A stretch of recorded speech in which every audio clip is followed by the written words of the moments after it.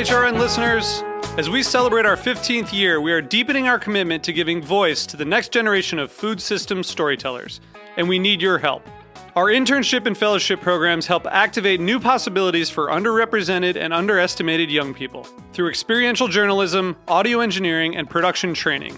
Through these unique programs, HRN helps food equity stewards build essential workforce readiness skills that expand their potential and foster economic mobility.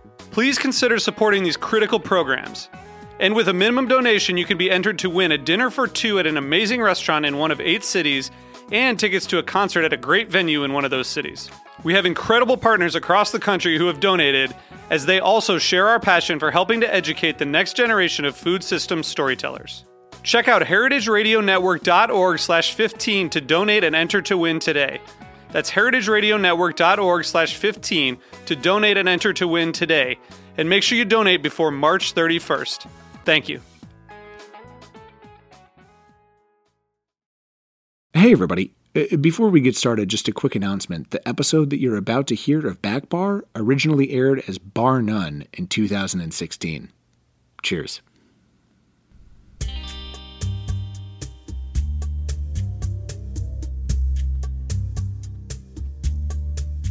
There's a passage from the book Shaking in the 60s, in which a character called Madam Experience leads another character called Mrs. Newlywed through all the steps she'll need to throw the perfect cocktail party. Watching Mrs. Newlywed guided through her own living room is kind of like watching Dante being led through hell, as Madam Experience spends an entire chapter of the book telling her everything there is to know about swinging a flawless party. And I mean everything. What drinks to serve, what food to serve, where to serve it, how many glasses she'll need per guest, how many ashtrays she'll need per guest, where to put the ashtrays, where to put the bar, where to put the furniture, how warm to make the room, how bright to make the room, and how to address the invitations which will be mailed out in advance, obviously. And here's the thing, Madam Experience is not alone. There are dozens of books from the 50s and 60s which fret every single minutia of party throwing until it's almost like Newtonian physics and its obsession with the theory of everything. The formula for a perfect party exists, surely, somewhere. We just need to find it. Which, 50 years later, leads to a couple of questions. Did they get what they were after? And why were they searching so hard? I'm Greg Benson, and this is Bar None.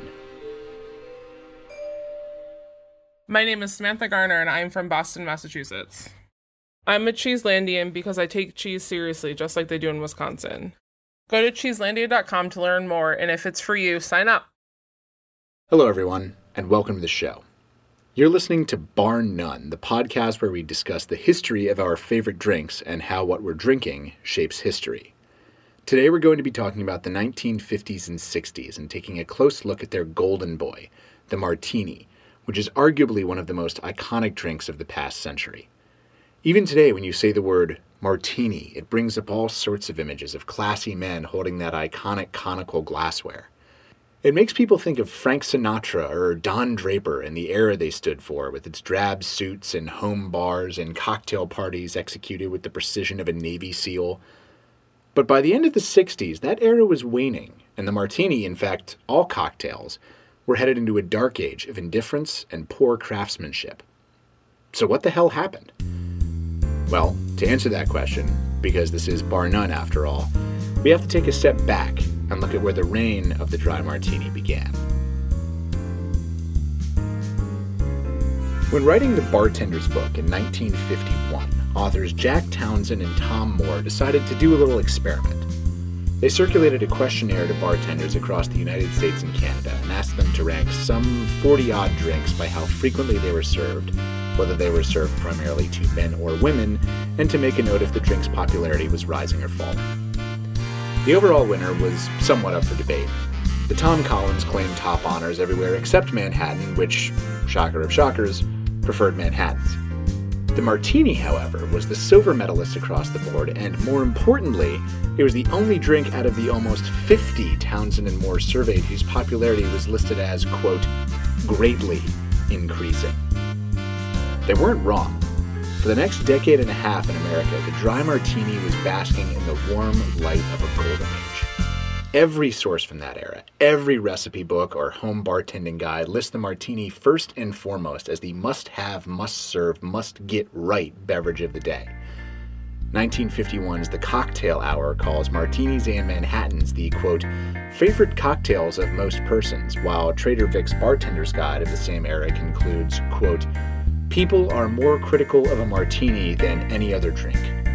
But perhaps the most telling quote of all can be found in the recipe pages of the always timely Old Mr. Boston Official Bartender's Guide, 45th edition. See Special Martini section on pages 116 and 117. End quote.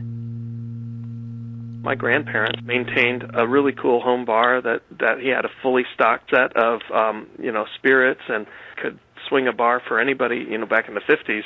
This really cool Mad Men style, bar with polished glass and painted brick and all this stuff. And, that was just in a little one-story house in the basement. He wasn't, rich or anything. He was just a Midwest factory worker. That's Scott Harris, Vice President, General Manager, and founder of Catoctin Creek Distilling, which means that, like us, he doubles as both a professional and recreational booze nerd. We chatted about this era in American history, an era that took less than 20 years after the repeal of Prohibition to birth a huge surge in home bartending.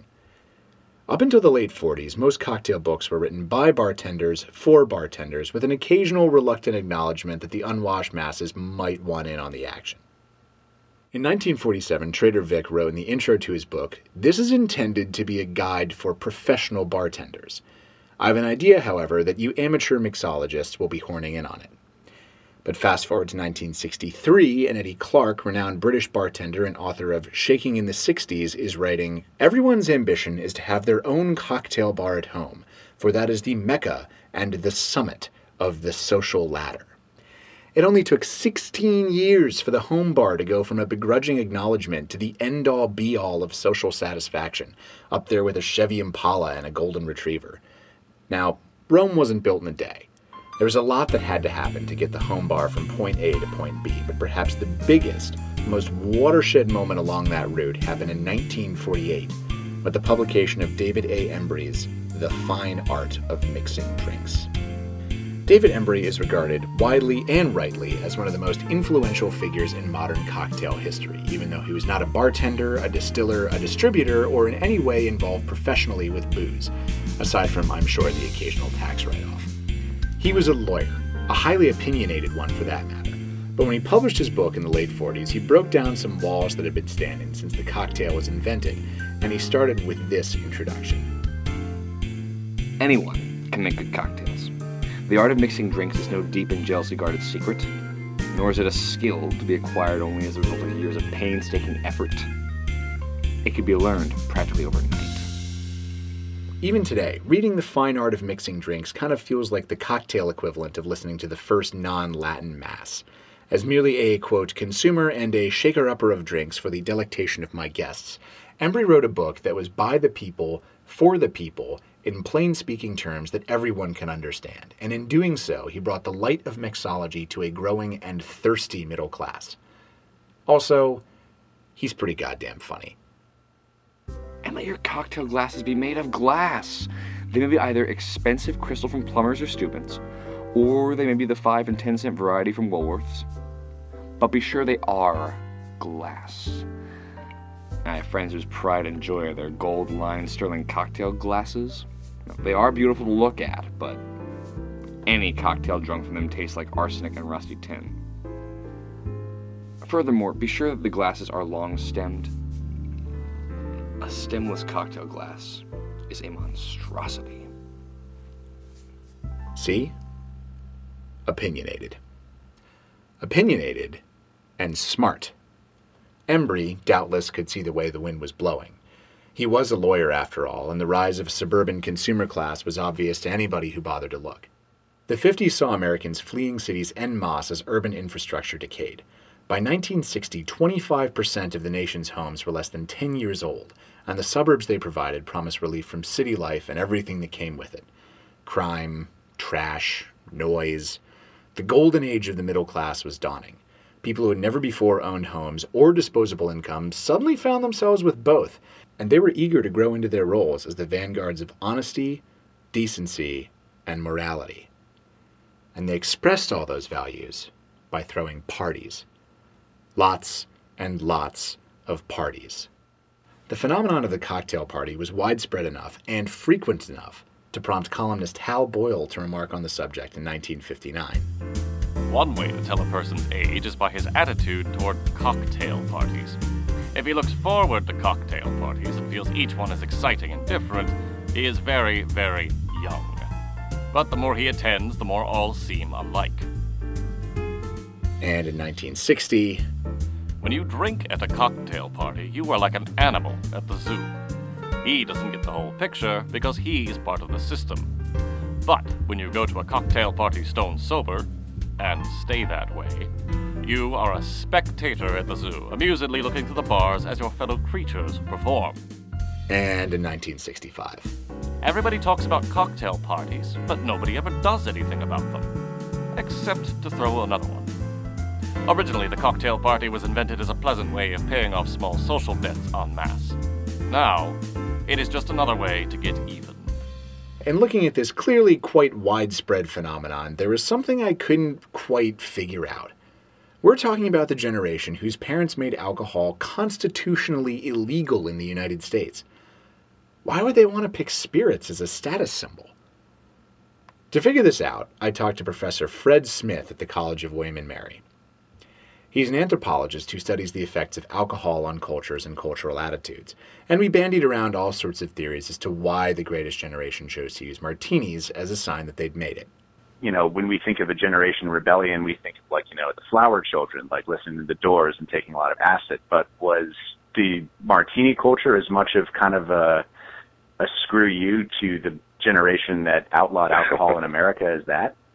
I mean, I hadn't thought about it in those terms, and but that is an interesting way to think about it, because it is interesting. Why does the martini culture take off at this time? You know, is there an increasing, there's sort of ideological factors and material factors, right? So increasing wealth, right, is a material factor that perhaps leads to greater surplus income that can be spent on luxuries, right?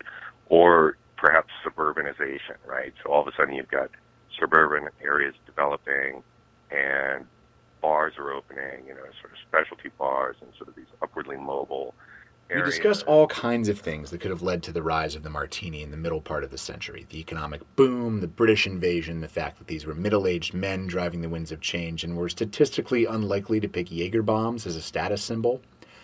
But we kept circling back to this idea of aspirational drinking. The notion that you pick your drinks the same way you pick your clothes, your house, your car, your job. They all prove on the outside what you want to be on the inside. People are what they drink, and they define themselves by what they drink. One of the things I look at in the class is how much drinking is part of sort of your own national identity, your own patriotic identity. So in a way, you're consuming that, the essence of what you want and what you are and what you desire to be. You know? It was life imitating art, imitating life, imitating art, like 1930s gangsters who learned how to speak by watching movies about themselves. Americans wanted to be free, so they bought cars that let them travel. They wanted to be urbane, so they followed all 927 steps to throwing the perfect party. They wanted to be cool, so they drank martinis. And when you're talking about cool, there's perhaps no name more pertinent to the conversation than Bond. James Bond. Even today, you would be hard-pressed to argue that 007 is not the perfect human embodiment of suave.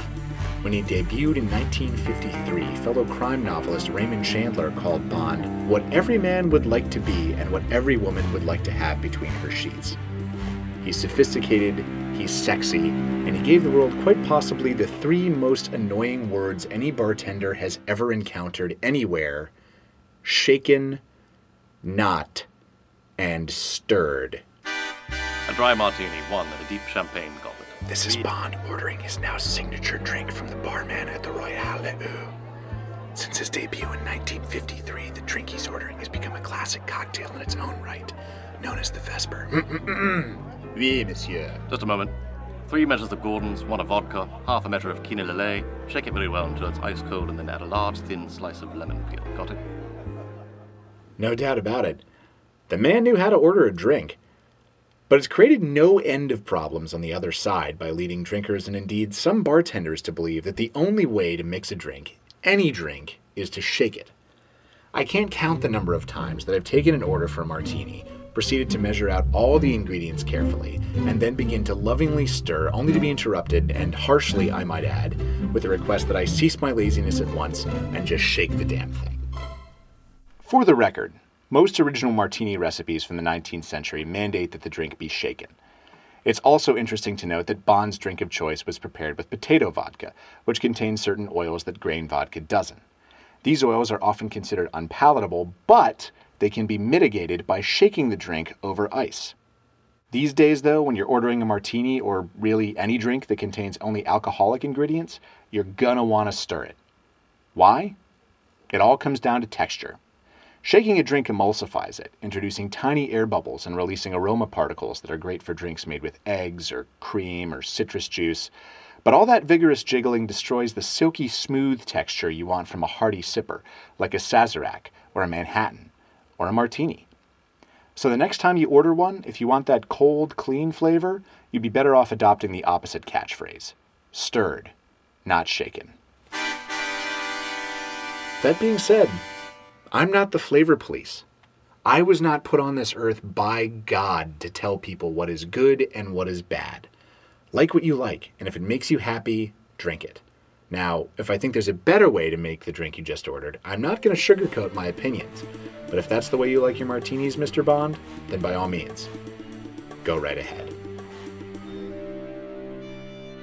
The same is true for that crucial and oft maligned ingredient in martini making, vermouth.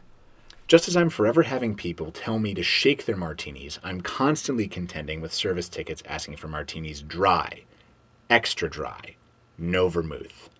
I have a list of sources from the 30s, the 40s, the 50s, the 60s, and the 70s saying that vermouth is out of fashion and that customers want their drinks as dry as possible.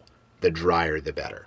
Even Winston Churchill, wartime genius and notable martini drinker, was purportedly in the habit of placing the unopened bottle of vermouth beside his glass and glancing in the direction of France before mixing.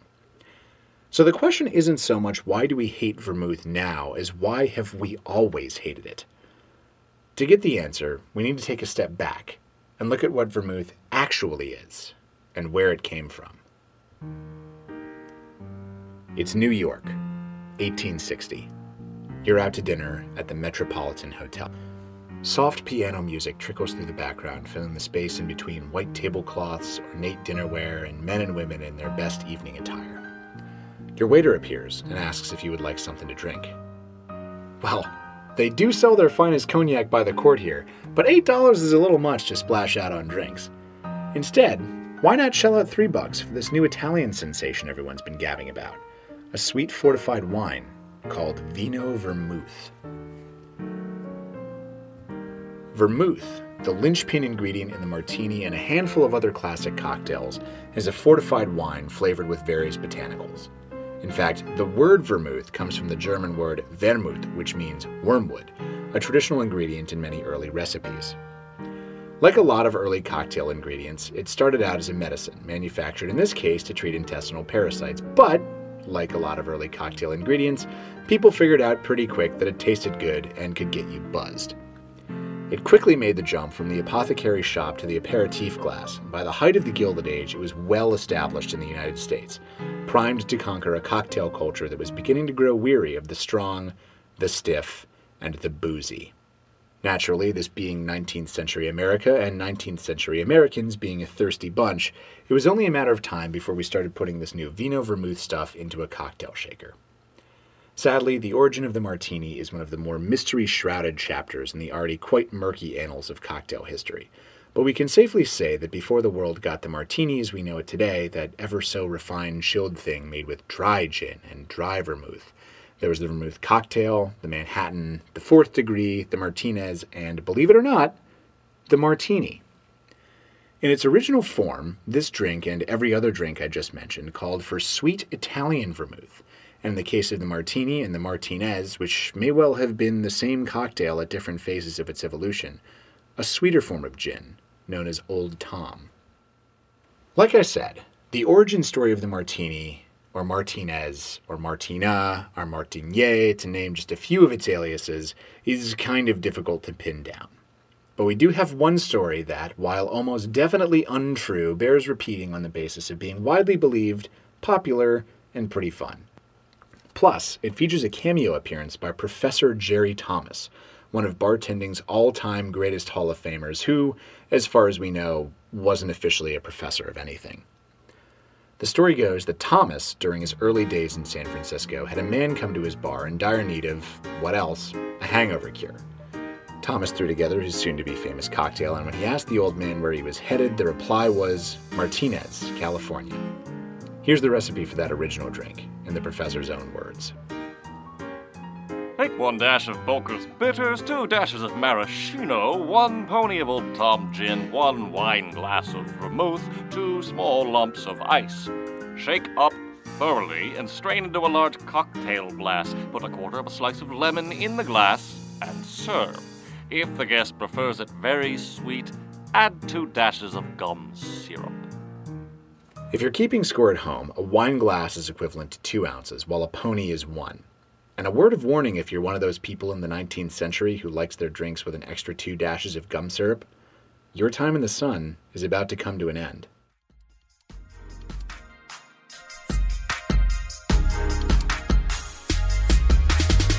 This episode is brought to you by Wisconsin Cheese. My name is Samantha Garner and I'm from Boston, Massachusetts.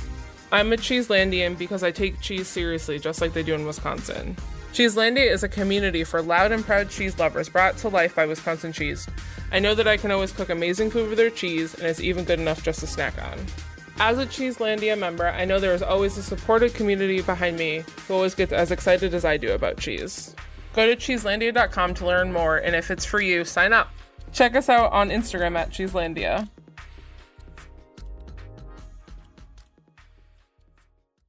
As the martini swelled in popularity toward the end of the century, it prompted a natural rise in curiosity towards gin. Gin began its life on the liquor shelf as Jenever, a Dutch liquor that was originally developed as, you guessed it, medicine.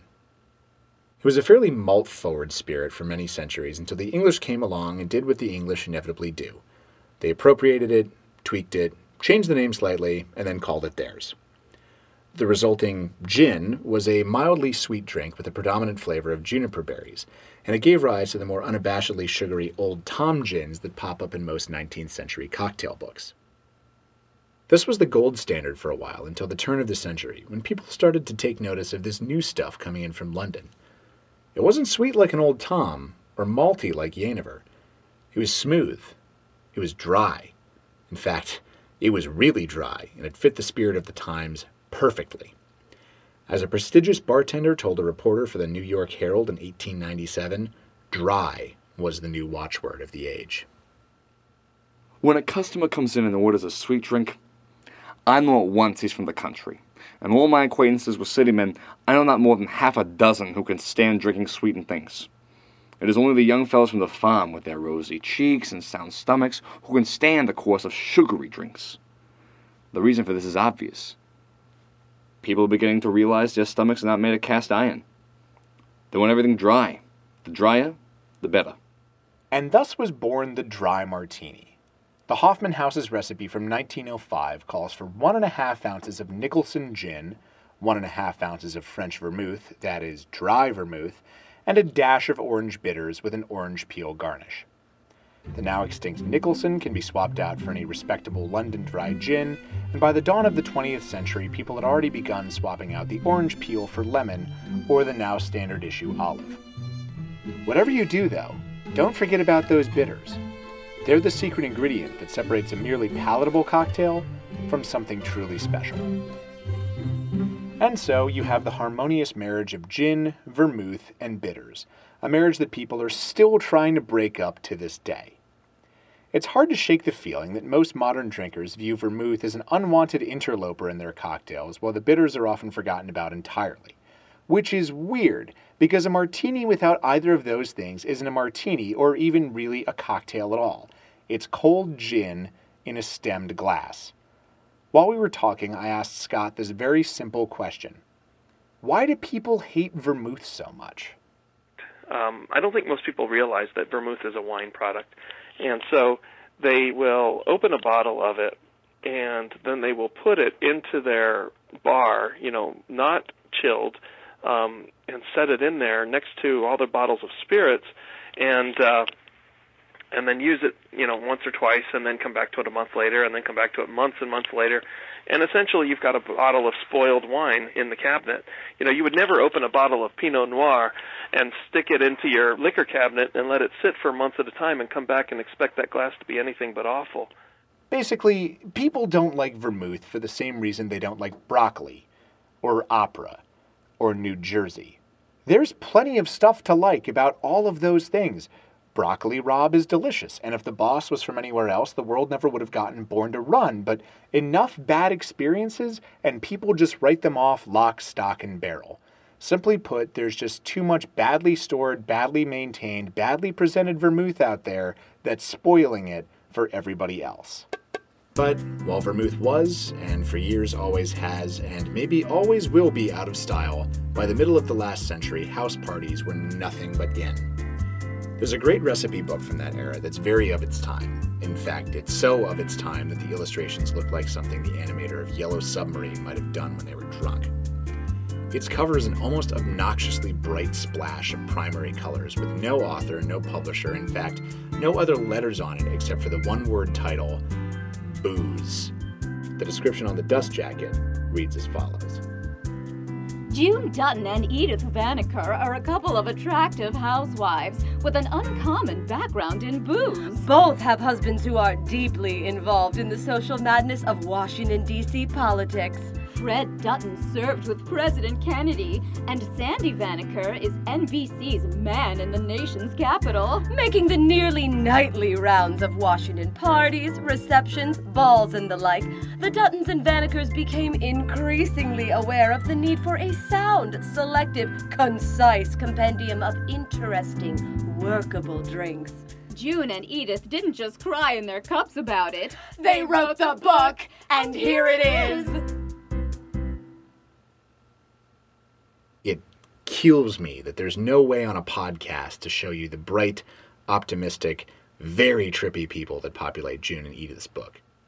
The overweight ginger Scotsman hoisting a Rob Roy, the smart sailor tending a barrel of rum, the busty women and leering politicians attending a classy gala at what looks very much like the balcony of the Watergate Hotel. It's also very indicative of a nation that was going to all the right parties, drinking all the right drinks, living all the right lives. Until they weren't.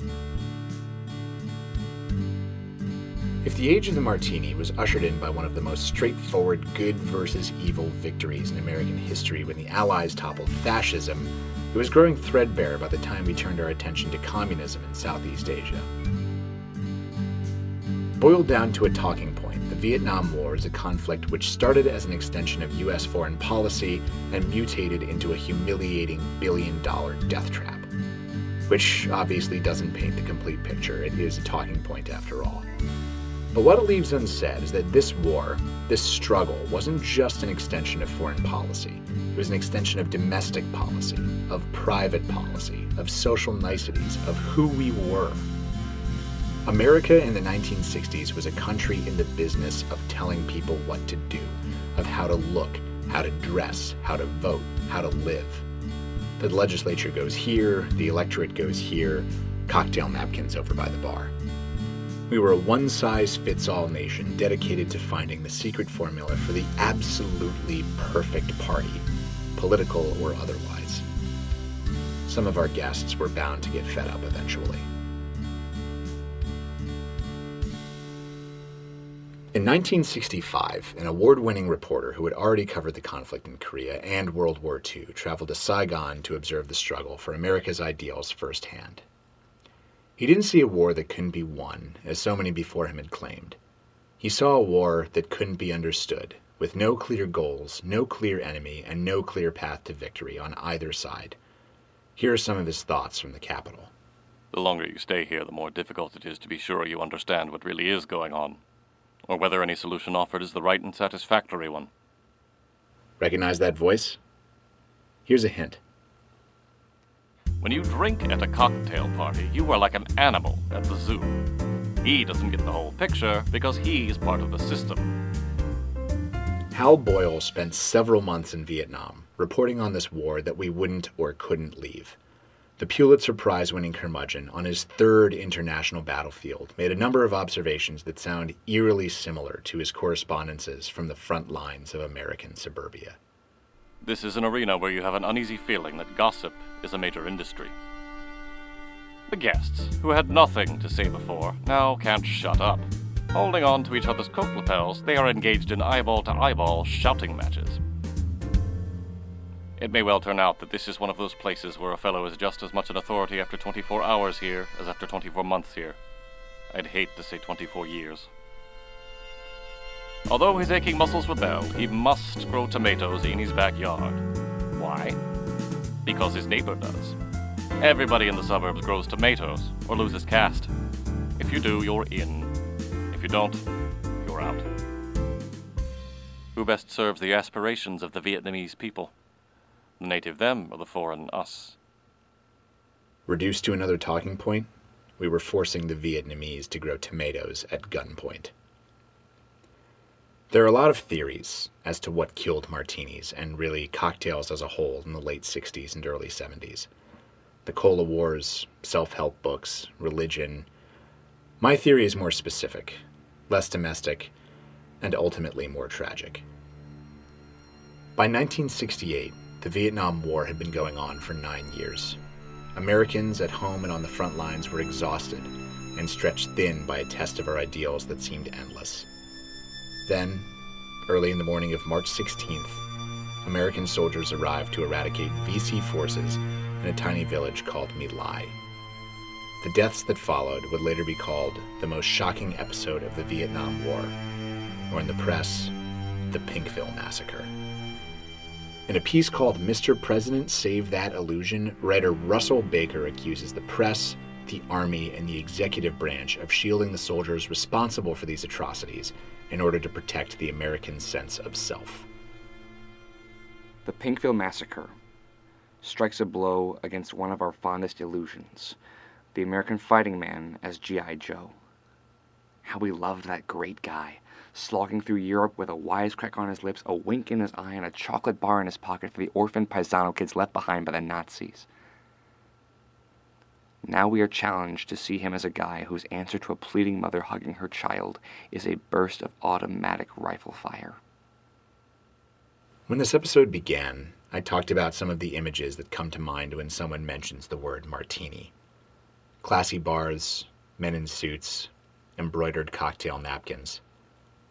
For me, it's just two images, two military photographs, signaling the birth and the death of America's golden martini years. The first takes place in Times Square on August 14th, 1945. You've seen it before. It's the one of the sailor and the nurse, so joyous, so carried away. The thing I love about this shot, the thing that everybody loves about it, is the spontaneity, the sheer unbridled joy, the promise of peace and prosperity and good things to come for them, for America, for young lovers everywhere. The future belongs to them, and they know it. Look at her hand next time you see the photo. She's surprised, sure, but you can tell she's kissing him back. The second image isn't of Americans or taken in America.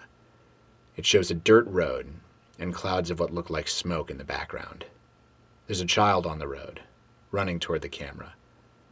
Naked, screaming, covered in napalm. Strip a man of his illusions and you destroy him, Baker wrote. Nations, like people, also live by their illusions. It wasn't just the United States military that failed in Vietnam. It was the United States ideals of what we are, and what we were, and what we desired to be. So why in the hell are we still so in love with this time in our past? it is admittedly and unapologetically one of the most inflexible times in American history, a time when my way or the highway permeated everything from foreign policy to social gatherings to goddamn county zoning laws. It was a time that told people how to look, how to act, how to think, and yet since then, we've greenlit 24 James Bond movies and given 16 Primetime Emmy Awards to Mad Men. Why is it that today, when someone forces middle-class American ideals in a foreign country, he's a warmongering fascist, and yet the web search, how to throw a 1950s house party, yields 1.25 million hits on Google? I honestly don't have a good answer to that, at least not one that I can defend intellectually. The best reason I have for why we're still so enamored with this time in our history where we tried so hard to enforce ideals that just didn't work is a cocktail of equal parts envy and pity. I envy them their naivete, and I pity them for the same reason. There's something kind of charming about an era, a people, a civilization so committed to their own idea of themselves as the good guy, the right guy, the guy with all the answers. And it's tempting, in an age of self-doubt, to be suckered in by these people that thought that if they just bought the right gin, fought the right wars, and stored their vermouth in the fucking refrigerator the way you're supposed to, that everything would turn out just fine. I guess, at the end of the day, what I ultimately feel is sorry for them. Sorry for their extinction. Sorry for their disillusionment. Sorry that for better or for worse, the party finally came to an end.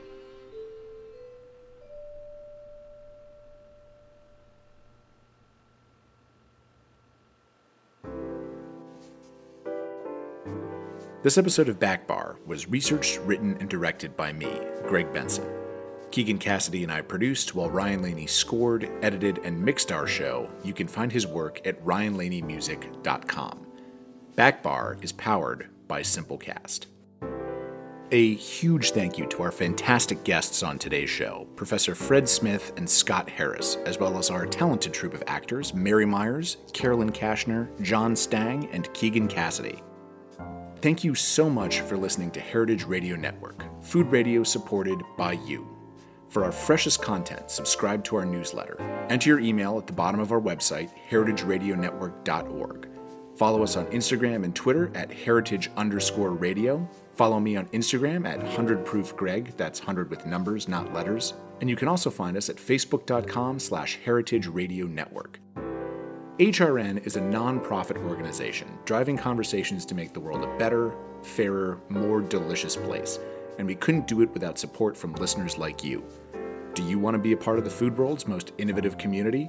Subscribe to the shows you like, say, this one right here. Tell your friends, and please join the HRN family by becoming a member.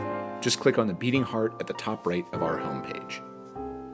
We'll be back in 2 weeks to talk about Prohibition, its curious offspring, the margarita, and more on history's favorite drinks and how what we drink shapes history.